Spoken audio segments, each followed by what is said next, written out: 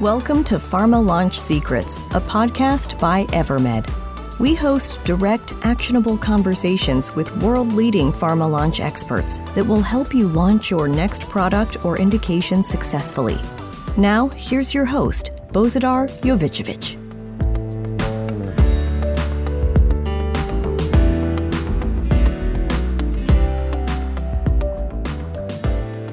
Hello and welcome to a new episode of the Pharma Launch Secrets podcast. Today I am joined by Chris Savage. Chris is the co-founder and CEO of Wistia, a video marketing company that he launched back in 2006 and has helped many businesses since then thrive with video. Chris also hosts the Talking Too Loud with Chris Savage podcast, which has been going since 2020 and has over 50 episodes available online now. Welcome, Chris. Thank you for having me.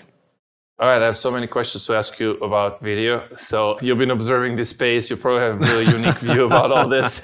And I love Wistia as a product. Thank you. So let's go into about how business world sees video and the power of video. If you had a magic wand, what is the one thing that large companies, Fortune 500 companies would realize about the power of video? I think the thing that I would try to instill is if you've been making videos with a team, with a production team, or you've been making videos with agencies, you get used to spending a lot of money on every video, especially if you're a big company. You want your launch videos to be perfect. You want your events to be perfect. All of that makes perfect sense. And you should keep doing that. But I think there's also a really big opportunity and actually an expectation now across your entire customer journey that the world has changed, right? Like COVID has changed the world. And one of the things that it did is it made people realize that it made the audience and the potential customer realize that they have choice. They have choice over how they consume content. They don't have to go to an in-person event. They can go to an event online and they expect that they will have that option. They expect that they can read how something works, or they can listen to how something works, or they can watch to learn how something works. And I think when you really think about how that expectation has shifted fundamentally, it opens up all these other opportunities for where you should be using video to connect with your customer. But if you're only thinking top-down, highly produced video, you're going to miss a lot of those opportunities. And so what I wish more big companies would figure out is that of course, they should do that. They should do the top-down, high production stuff, but they also need to empower their team. And they need to empower a lot of people in the organization to be making content themselves. And that is one of the ways you can fill this gap between meeting those expectations that customers have and the content that you actually have available for your potential customers. It's an interesting point that you're making of the high production videos. Within the pharma and healthcare industry, typically right now today, pharma executives, if you tell them produce 10 videos, their mind will go, whoa, that will cost me $500,000. That will cost me $50K per video. And that means there will be a studio recorded, scripted and all that. There's a lot of strategy. So what are some of the ways to kind of using some sort of an 80-20 rule to end up having, and these are videos that basically doctors teaching other doctors typically, right? About something new. What are some of the ways to have those videos produced at a lower cost? Is it to avoid video and have remote recording? But how do you ensure that then video is pretty and then audio and video quality is there and everything? So there's a lot of different ways now, I would say. I think remote recording is a good one. You can have people be in different locations and you can find someone local to set up the lights and the microphone, and you're going to get a much higher quality feed, and you can record using lots of different tools and allow remote production is a good way to do it. I think also basically be willing to lean on talking heads. Like, yes, the doctors are going to be the people who are saying this stuff, but you need someone who's thinking like a producer.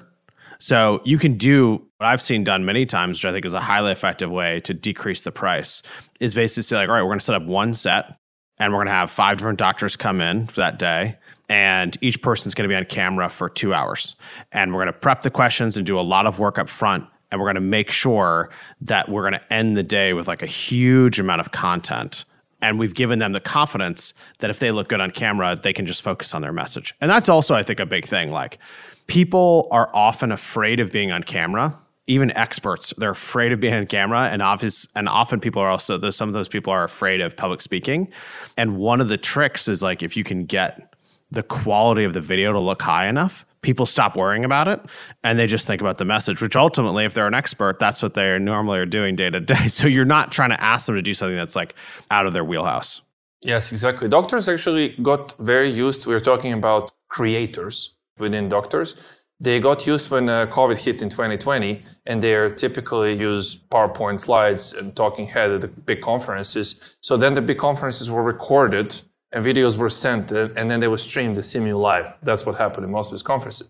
So they're quite used to like slide deck and them talking. Now getting into a studio with a little bit of a different format can also work. I mean, as long as there are some slides. So I think maybe those slides could be, I know one of your products, I think that we saw that kind of divides the screen in half. So you have like a person on one side, and then it doesn't need to be like a full slide deck with a little head. It can be just something from the slide deck, some visual, something to... It's a cutaway. It's basically like, yeah, I think you're talking about, we have two products around this that can help. One called Soapbox, one called Wistia Live. What we've been building with our products is basically trying to create tools so that the things that like live video, the news has been using forever, where it's, if you just had an anchor sitting at a desk and you never had the cutaways, it would be pretty boring. But often, like, they're talking and then they cut to something that is approximately what they're talking about. It's not exactly word for word on like all timed out or what have you. But ultimately, you end up feeling like you're seeing something much more engaging just because you're switching the stream of the different things you can see. So we've built tools to do that so that you feel more confident that you can say, all right, here's somebody, they're full screen of camera. They look great, whether it's a remote setup or in person. You have them confident there. And then, yeah, you bounce between them, a third of their face, 2/3 the slides, or the whole screen and the feed is just the slides and back and forth. That gives you lots of edit points, and it also just makes it easier to make something that's more compelling out of the gate. I think we're going to see more and more and more tools and tech come to help with this, because it's just that it's this democratization of production where we're doing things that the news anchors were doing 10 years ago, but we're doing it with software in the browser. And there's a lot of other stuff that's happening today that we're not close to yet. There's holograms, all this crazy stuff. And like, we'll get to those things in the next 5 to 10. And the difference will be that you can be an average person who is not a video expert, and you could still get on camera and make something that looks good. Yeah, that is actually great to hear. I mean, the point you made, like a democratization of the creation. I feel like, all these new generations are so great at video editing. They create video for TikTok and this and that. It's like amazing, the skill set that they have for video editing. It's incredible, the skill set they have, and they're doing everything on mobile. Yes. And all of those people, especially, we talk a lot about Gen Z on TikTok, right? Like, what's going to happen? Well, they're in the workforce. They're going to get promoted. They're going to be in charge of teams. And it's almost like millennials expected video. They said, I expect that video is valuable, where I feel like Gen X didn't as much because they didn't grow up with it as much. Millennials expect that video is worthwhile. Gen Z expects they can make it themselves. And so as they work through the workforce and they become more senior over time, it changes from like, should we have this to of course we should have this, to how should we make it? A lot of it we can make ourselves. Those are big differences. And now nowhere in here am I saying that we're not still going to do the high budget video. That's going to happen too. I think it's just, that's why for me, it all comes back to the expectation of the audience. Like, the audience wants to choose how they consume and how they consume content. And that's really important to meet those expectations, right? Like New York Times, I look at the New York Times all the time. New York Times, you can just scan and read the articles. There is a daily podcast called The Daily. That's the one most important story each day. And if you just want that, you get 25 minutes, you get to listen. Or you can go watch effectively their video channel for all of the updates. So you literally get to choose. And they're a little bit ahead of the curve, but I expect that as that happens across all media, that will of course make its way into business. It'll be B2C first, how it always is, and then it becomes B2B. And so that is the transition. So it's not that hard to predict what's going to happen. The question is, when are those expectations there? And if you're late, you miss out on it. And if you're early, you take advantage of it. And it's kind of that simple. So you highlight New York Times as one of the examples that's ahead of the curve in terms of offering different modalities, like shorter, longer, more traditional, more modern ways. That's how it sounds like. I definitely want to check it out after this.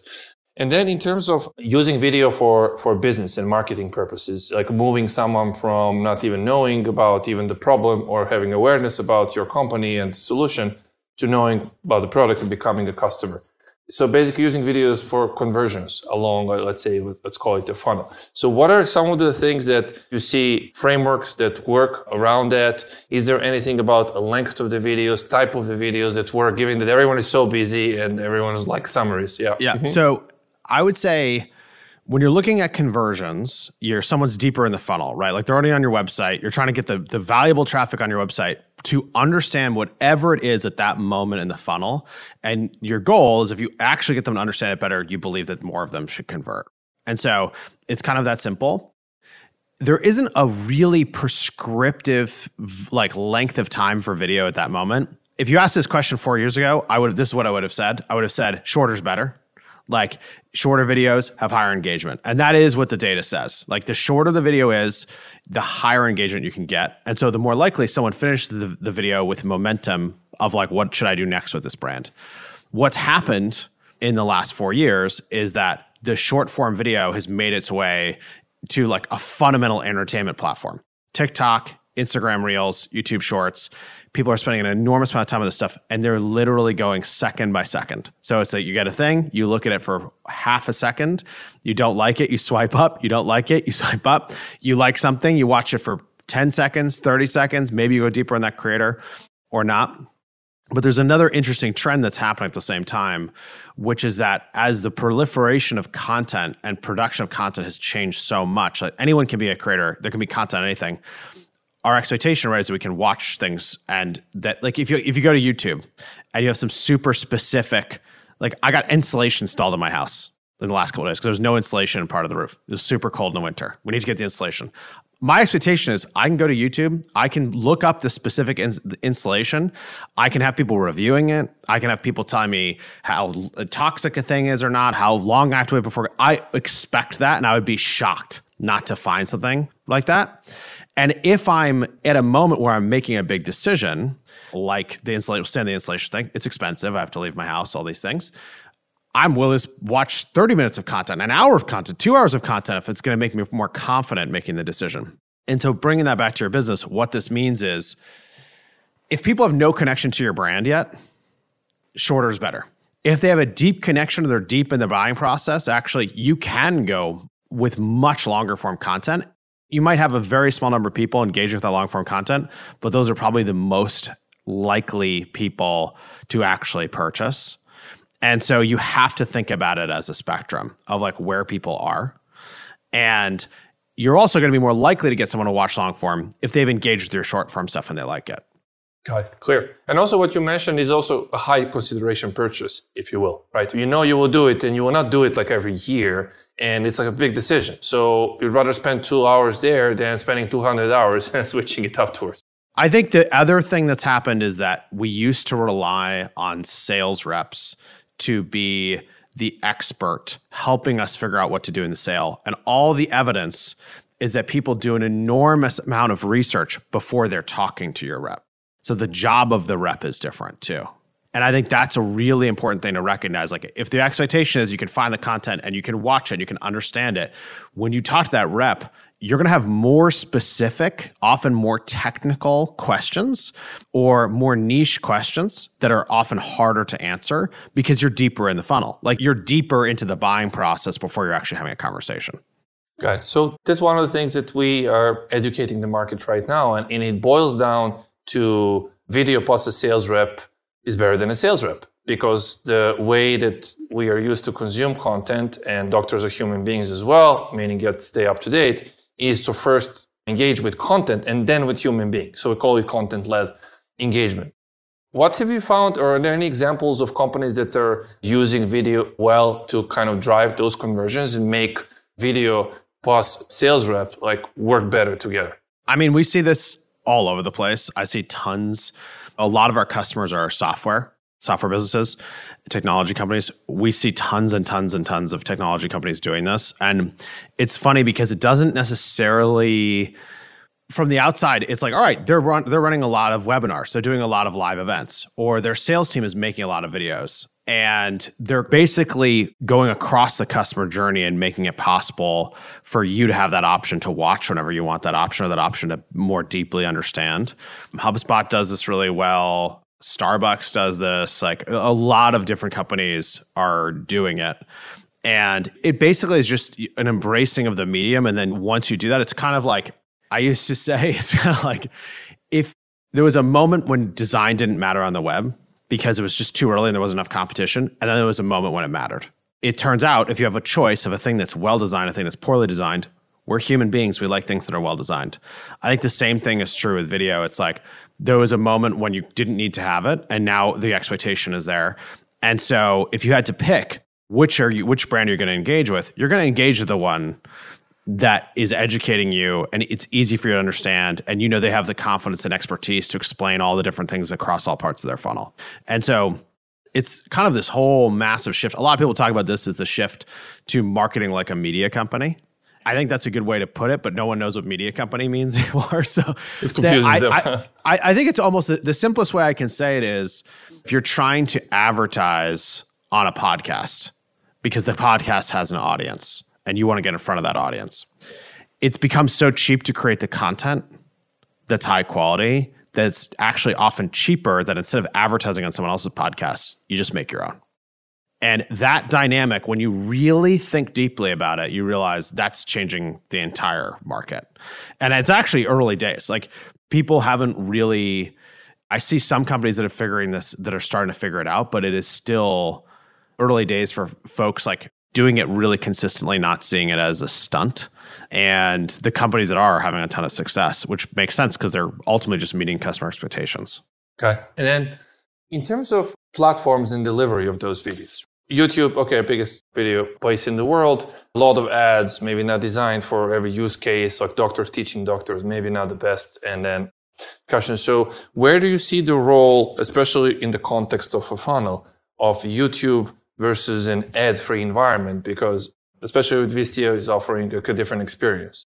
When should like a pharma marketeer thinking launching new drug, and typically when you think of the funnel, and that's how we educate the market, it has 3 steps. So one is top of the funnel, we don't use that term, but that's like typically disease education. So you're producing videos to educate doctors on what's new with the disease act. Maybe there is a new diagnostic biomarker. Maybe there is something. That's also done before the launch of a product because you are not allowed to talk about a product. Second is like product education. Now you're talking about efficacy, safety, etc. And then comes the sales rep who's driving product adoption. So it's like a video, disease, video on product, and then sales rep. So how to even think like, okay, I want to have this number of videos for first pillar and second pillar.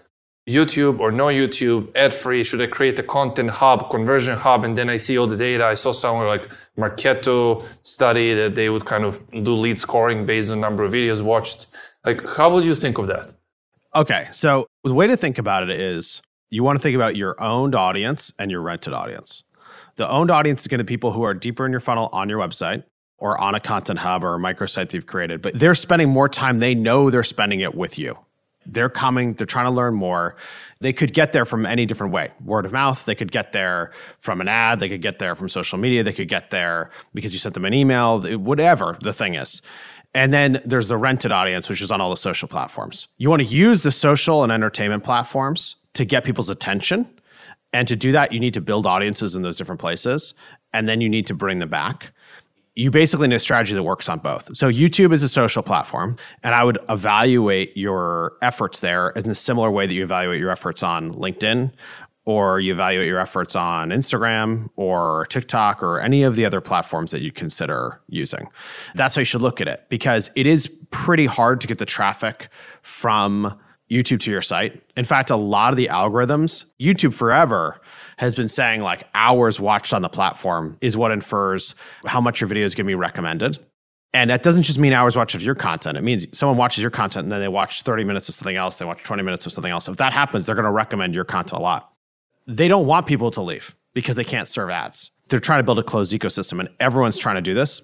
Actually, a trend we've seen in the last 6 months is that social posts that have links in them perform worse than ones that don't in general. So like if you don't have a link, you're not asking someone to come back to your site. They recommend it more. And this makes sense because it's more time on the platforms. You want to make content that lives in those places well. and is engaging that audience there and ultimately builds a strong connection to your brand or a concrete reason why they would come back to you to learn more or go deeper in the funnel. I would imagine, kind of to go back to what you were saying, a lot of the disease education, is that what it's called? Is that right? Yeah, it's called DSC, the disease state education. That's the official term. Okay. Yeah. A lot of that is you're going to be trying to get people when they're browsing and doing other things, the other places they hang out. And then as they start to see that as an issue, and they say, well, I need to be informed as a doctor, and I need to have the better answers. I need to understand what these studies look like, and I need to understand what these drugs look like.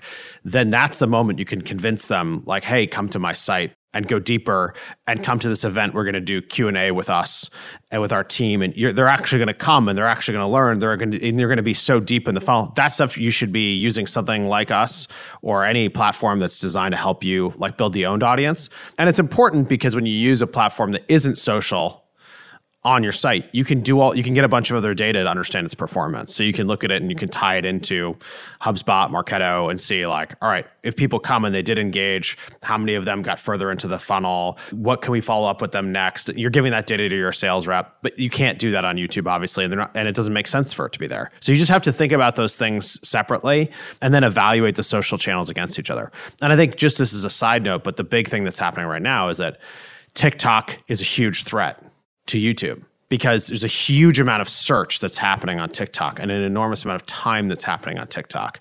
And what everyone's trying to figure out is like, where should the base of their social content live? Should it be on YouTube or should it be on TikTok? And the fundamental difference is that TikTok is an entertainment platform. Social following count doesn't matter at all. So today, and this could change, but today you upload content, you have 0 followers, it can still be seen by 30,000 people, million people. That cannot happen on YouTube. Like you don't go viral that way that you used to because it's all tied to the connection to the creator. So that's a fundamental threat, and that's what everyone's trying to respond to. The smart strategy on the rented platforms, on the social platforms, is just trying to figure out which one is going to win next, and you put your effort into that. And that's also the faster you act there, the more you have the potential of an outsized return. Got it. Very clear. And then along those lines, just to make it very specific. So let's say I'm a pharma marketeer. I have a launch coming in 6 months. It's huge pressure, always. 10 years of research, $1 to $2 billion, hundreds of scientists working on that. Now I'm designing what you just said. So I'll start with some specific videos and put them where doctors are. Doctors have their own also social media platforms, like in US called Doximity, or they go on Medscape, like, which is a content site. So let's say I put like disease related, and then my goal is to get attention, like qualify them, and send a click to owned platform, so owned content hub, let's say. So now doctors are there. At what point would you ask them for email address? Typically, doctors are very difficult to leave their email addresses because they understand that everyone is chasing them. So would you give them a little bit of content first? Yeah, I mean, I would give them some content, and then I would ask them if you want to go deeper into this or like the longer form versions of these things. I mean, ultimately, it's about... This is interesting because I don't spend that much time thinking about doctors in this setting, but I think about a lot of other like B2B careers. One of the things that people forget with the content that they're making is that ultimately, if you're making really educational, great content and your product delivers on what it says it's going to do, you're actually helping someone else's career. Like if I'm trying to grow my business, or I'm trying to get more leads, or I'm trying to get more traffic, or in this case, trying to get more doctors sign up, and you can actually help them do that, that's going to help increase the likelihood of success of their business. That's going to maybe get them the promotion. That's going to get them more budget. That's going to get them more clout, what have you. I don't see why that isn't the same thing also with doctors, where it's like, hey, if you are a better practitioner and you're more up to date on the newest things that are there, and you're going to better take care of your patients, and that's also ultimately going to drive more patients back to you, or change your hourly rate over time, or get you in the context where you're writing papers and people are referencing them or whatever. It's kind of the same thing. So at some point, for those people who care, they'll happily trade an email if they're getting something that's really educating them and taking them to the next level. I think this is also why webinars have stuck around. People don't like webinars usually. It's like webinars suck, they're boring. How do you make a webinar that looks good? Yet when you ask people who do them, a huge percentage of companies do them. If you get 100 people to go to a webinar, you feel pretty good about yourself. You're like, that's a lot of people spending a bunch of time with me. And someone's happy to trade an email for that, so they won't miss the event, or they'll get the content after the fact. So I think just simple things like that can have a big impact. But the carrot has to be the right carrot for someone to sign up. Got it. Very clear. And then how do you stay up to date on all things video and content? Because you mentioned a few things that are big trend, like democratization of content, the new tools. Probably there'll be different ways to look at it from a network effects perspective and all these kind of things. How do you stay up to date on everything apart from seeing your data and the platform? I am a customer also. My podcast, Talking Too Loud, is a great example of something where every other week we're releasing an episode. We started shooting on audio to make it really easy during COVID. And then over time, we started releasing the Zoom recordings. And then over time, we started to increase the quality of those.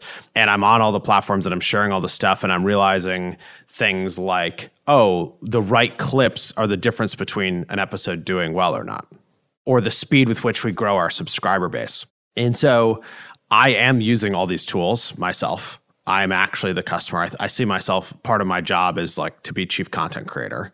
And I have to pay attention to it.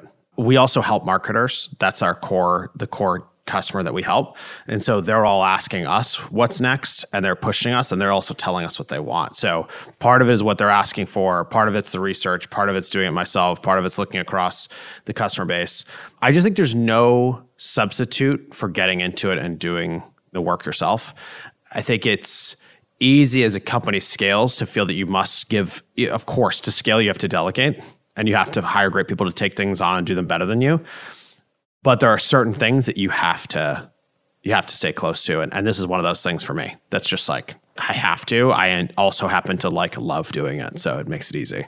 Yeah, it's very similar to here at Evermed as well, by the way. So because I've been in the industry for 17 years, so as pharma, I also really enjoy the content and I believe in the power of it also. So, and also kind of making things modern, because in healthcare, the bar is relatively low when it comes to quality user experience and all that. The content from these doctors is just precise, scientific, balanced, everything credible, everything that needs to be. And there is a lot of room to improve on the UX side. And then just some closing questions, very rapid fire questions to get to know a little bit more about you. What's your favorite industry or video industry buzzword of the year 2022? Favorite industry buzzword? I think probably generative video. Oh, very cool. I was actually researching generative a few days ago and reading NFX topic and blogs on that. What's the best book you've read in the last 12 months? Oh, wow. Best book in the last 12 months. Or the one that comes to mind when you think like really books that affected you. I mean, there's been a lot that have affected me at different times. Like Clayton Christensen is a classic that comes back again, Innovator's Dilemma, and thinking about that from the perspective of being a small company, startup, thinking about that from the perspective of being a company, making sure we're not disrupted. Yeah, I also go back to, there's this great book that's called Masters of Doom, and it's about the two founders of Doom, the video game, and how they scaled and grew, and had this magic of having like the right core founding team and how far it can go. And it ultimately like splintered off and had all this trouble and stuff. But that's a great one because most people have never read it, never think about it. But I feel like it's just a really nice tale of like what happens when you have a really small, really high functioning team, like what you can do. Okay, definitely putting it on the list. And what's the type of music or song that you go to when you need some inspiration? I feel like everyone goes to different things. I have been listening to, speaking of generative, if I'm trying to focus, I've been listening to some generative music. There's this app called Endel, Endel, that makes music for you in real time based on like your heart rate and like your calendar and how much you're moving around, all this crazy stuff. And it seems silly, but I actually like it. In terms of like what brings me back, I feel like when I was music from the early 2000s and 90s, when I was like a teenager and then in my early 20s. And a lot of that music is like the stuff that just like hits me the hardest, like the best, that brings me back. And so if I'm looking for stuff, it's like the pop punk of that era and stuff like that is what really brings me joy. Yeah, but I listen to tons of different stuff. Great. Similar for me because I'm maybe around similar at that time when I was a teenager. Yeah. And then Brain.fm also for this kind of weird music that's cool. Yeah. That works for me. And then who in the world of video marketing would you most take out for lunch? I think I would probably today, I would say I'm really into comedy podcasts. It's interesting when I said before, what happens first in entertainment and then B2C and then B2B, like it takes time for this stuff. A lot of the comedy podcasts are look incredible. They're all on video. They're all video first. There's a guy, Rick Glassman, who I love, who's outrageous, not safe for work. But the production quality of the stuff he's making is really great. He's built this like incredibly passionate audience. And I would love to like talk to those people, because I think that is where we're going. It's like you're making tons of long form content. It looks amazing. It's funny. It's genuine.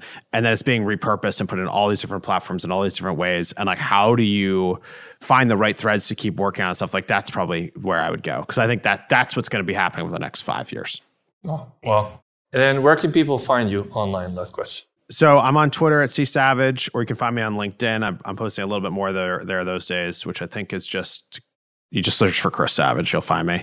And you can find my podcast, Talking Too Loud, at wistia.com or wherever you listen to podcasts. So definitely tune in and let me know what you think. Thank you, Chris. It's been an absolute pleasure. We covered a lot of specific questions. So thank you so much. It can be very valuable for the audience, and talk soon. Thank you so much. This is fun.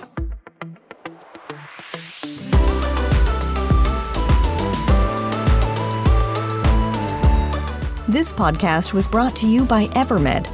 Evermed offers pharma companies the fastest path to having their own Netflix-like on-demand video engagement hubs for doctors or patients. Make sure to search for Pharma Launch Secrets in Apple Podcasts or Spotify, and click on the follow icon so you don't miss any future episodes. On behalf of the team here at Evermed, thanks for listening.